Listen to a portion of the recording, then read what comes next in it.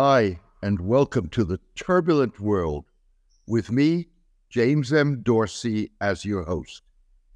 Increasingly, the United States is caught in a catch-22, with tension mounting in the Red Sea, Israel maintaining unabated its assault on the Gaza Strip, and the International Court of Justice, or ICJ, possibly ruling that Israel may be committing genocide. A court ruling against Israel would bolster Yemen's Houthi rebels, who assert that attacks on Israel-related shipping in the Gulf are justified under the Convention on the Prevention and Punishment of the Crime of Genocide. The convention obligates signatories to pursue the enforcement of the genocide prohibition. The obligation constituted the basis for South Africa's case against Israel before the ICJ. The Houthis, who control much of Yemen, including the capital Sana'a, base their justification on Yemen being a party to the convention, even if their government has not been internationally recognized. Britain challenged the Houthis' legal reasoning in a policy paper, insisting that the decision to strike the Houthis, together with the United States, was lawfully taken. The paper argued that the United States and Britain were permitted, under international law, to use force in such circumstances where acting in self-defense is the only feasible means to deal with an actual or imminent armed attack, and where the force used is necessary and proportionate. The United States and Britain twice hit Houthi military targets this week in retaliation for Houthi attacks on Gulf shipping and U.S. and U.K. naval vessels in Gulf waters. Nevertheless, the United States' dilemma is that it is damned if it does and damned if it doesn't. The U.S. cannot afford to fail to ensure safe and secure shipping passage in crucial Gulf waters. Yet with public opinion, regionally and internationally, critical of U.S. support for Israel, this week's U.S. and British strikes against the Houthis are widely perceived as serving Israel's interests and threatening to turn the Gaza war into a regional conflagration. A court ruling against Israel would reinforce that perception.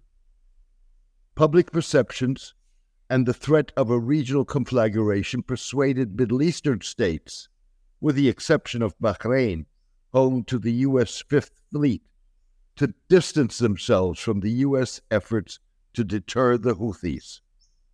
Middle Eastern states doubt the U.S. and U.K. strikes will deter the Houthis. Instead, the strikes are likely to brandish the Houthis' positioning as the only Arab force willing to counter the Israeli assault with more than statements and humanitarian aid to Gaza. Without exception, Middle Eastern states believe that only an end to hostilities in Gaza can prevent the war from escalating regionally. They are concerned that deterring the Houthis would involve a full-fledged attack that could lead to another forever war and draw Iran into the conflagration militarily. In addition, some countries, like Saudi Arabia and the United Arab Emirates, fear that they could be targeted if they join the U.S. In addition, Saudi Arabia is concerned that an escalation of tensions in the Red Sea could jeopardize efforts to conclude an agreement with the Houthis that would extricate the kingdom from its 9-year military intervention in Yemen. The Houthis' attacks on shipping resonate with protesters against the Gaza war across the globe and supporters of the Boycott, Diversification, and Sanctions, or BDS movement that targets Israel. Thousands of BDS supporters took to the streets in Malaysia and Indonesia this weekend.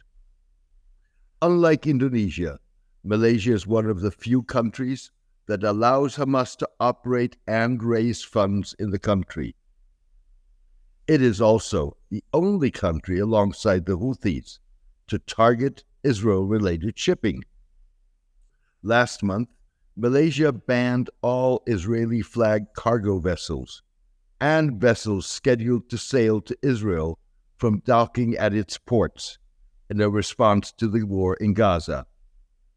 Even so, in October, authorities suspended a non-governmental group that funneled donations to Hamas and froze $15 million in assets on suspicion of misuse of funds and money laundering. Malaysians, like others in several countries, have boycotted Western fast food brands in protest against the Gaza war. In response, Saudi-owned Gerbang Alaf Restaurants, or GAR, which operates the McDonald's franchise in Malaysia, has sued BDS for $1.3 million in damages, asserting that the movement had made false and defamatory statements that linked the brand to Israel's genocidal war against Palestinians in Gaza. BDS has denied the assertion. GAR asserted that the boycott had led to profit loss and job cuts due to closures and shortened operating hours of its outlets. McDonald's global CEO, Chris Kempczynski, conceded last week that the Gaza war was having a meaningful business impact on the company. Mr. Kempczynski did not qualify the impact, but McDonald's is expected to report earnings later this month.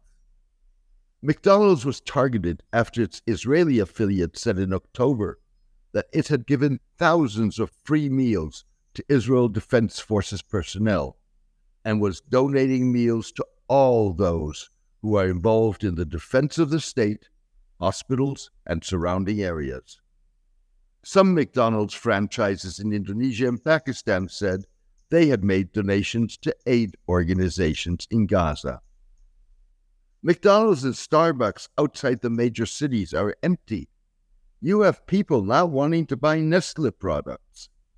BDS people here say it's all frictional employment. It's not. People are going to be out of jobs for a long time, said a Malaysian analyst. He added that local brands are not going to be able to offer the same terms of employment, nor would they be able to expand quickly enough to take up any slack left. Few are investing in this economy. The boycott of U.S. brands adds to the United States' bind. A majority of U.S. states have passed bills and executive orders designed to discourage boycotts of Israel. Many of them have been passed with broad bipartisan support. The orders have been challenged in the courts as violations of freedom of speech. The Supreme Court last year opted not to review a law that penalizes boycotting Israel in Arkansas. Even so, calls for boycotts of Israel and U.S. brands are likely to be fueled not only by the continuation of the Gaza war, but also by a potential International Court of Justice ruling against Israel and escalating hostilities in the Red Sea. Thank you for joining me today. I hope you enjoyed today's column and podcast. The turbulent world with James M. Dorsey depends on the support of its readers. For the past 12 years, I have maintained free distribution as a way of maximizing impact. I am determined to keep it that way. However, to avoid putting up a paywall, I need the support of a core of voluntary paid subscribers to cover the cost of producing the column and podcast. If you believe that the column and podcast add value to your understanding and that of the broader public, please consider becoming a paid subscriber. You can do so by clicking on Substack on the subscription button at www.jamesmdorsey.substack.com and choosing one of the subscription options. Thank you. Take care and best wishes.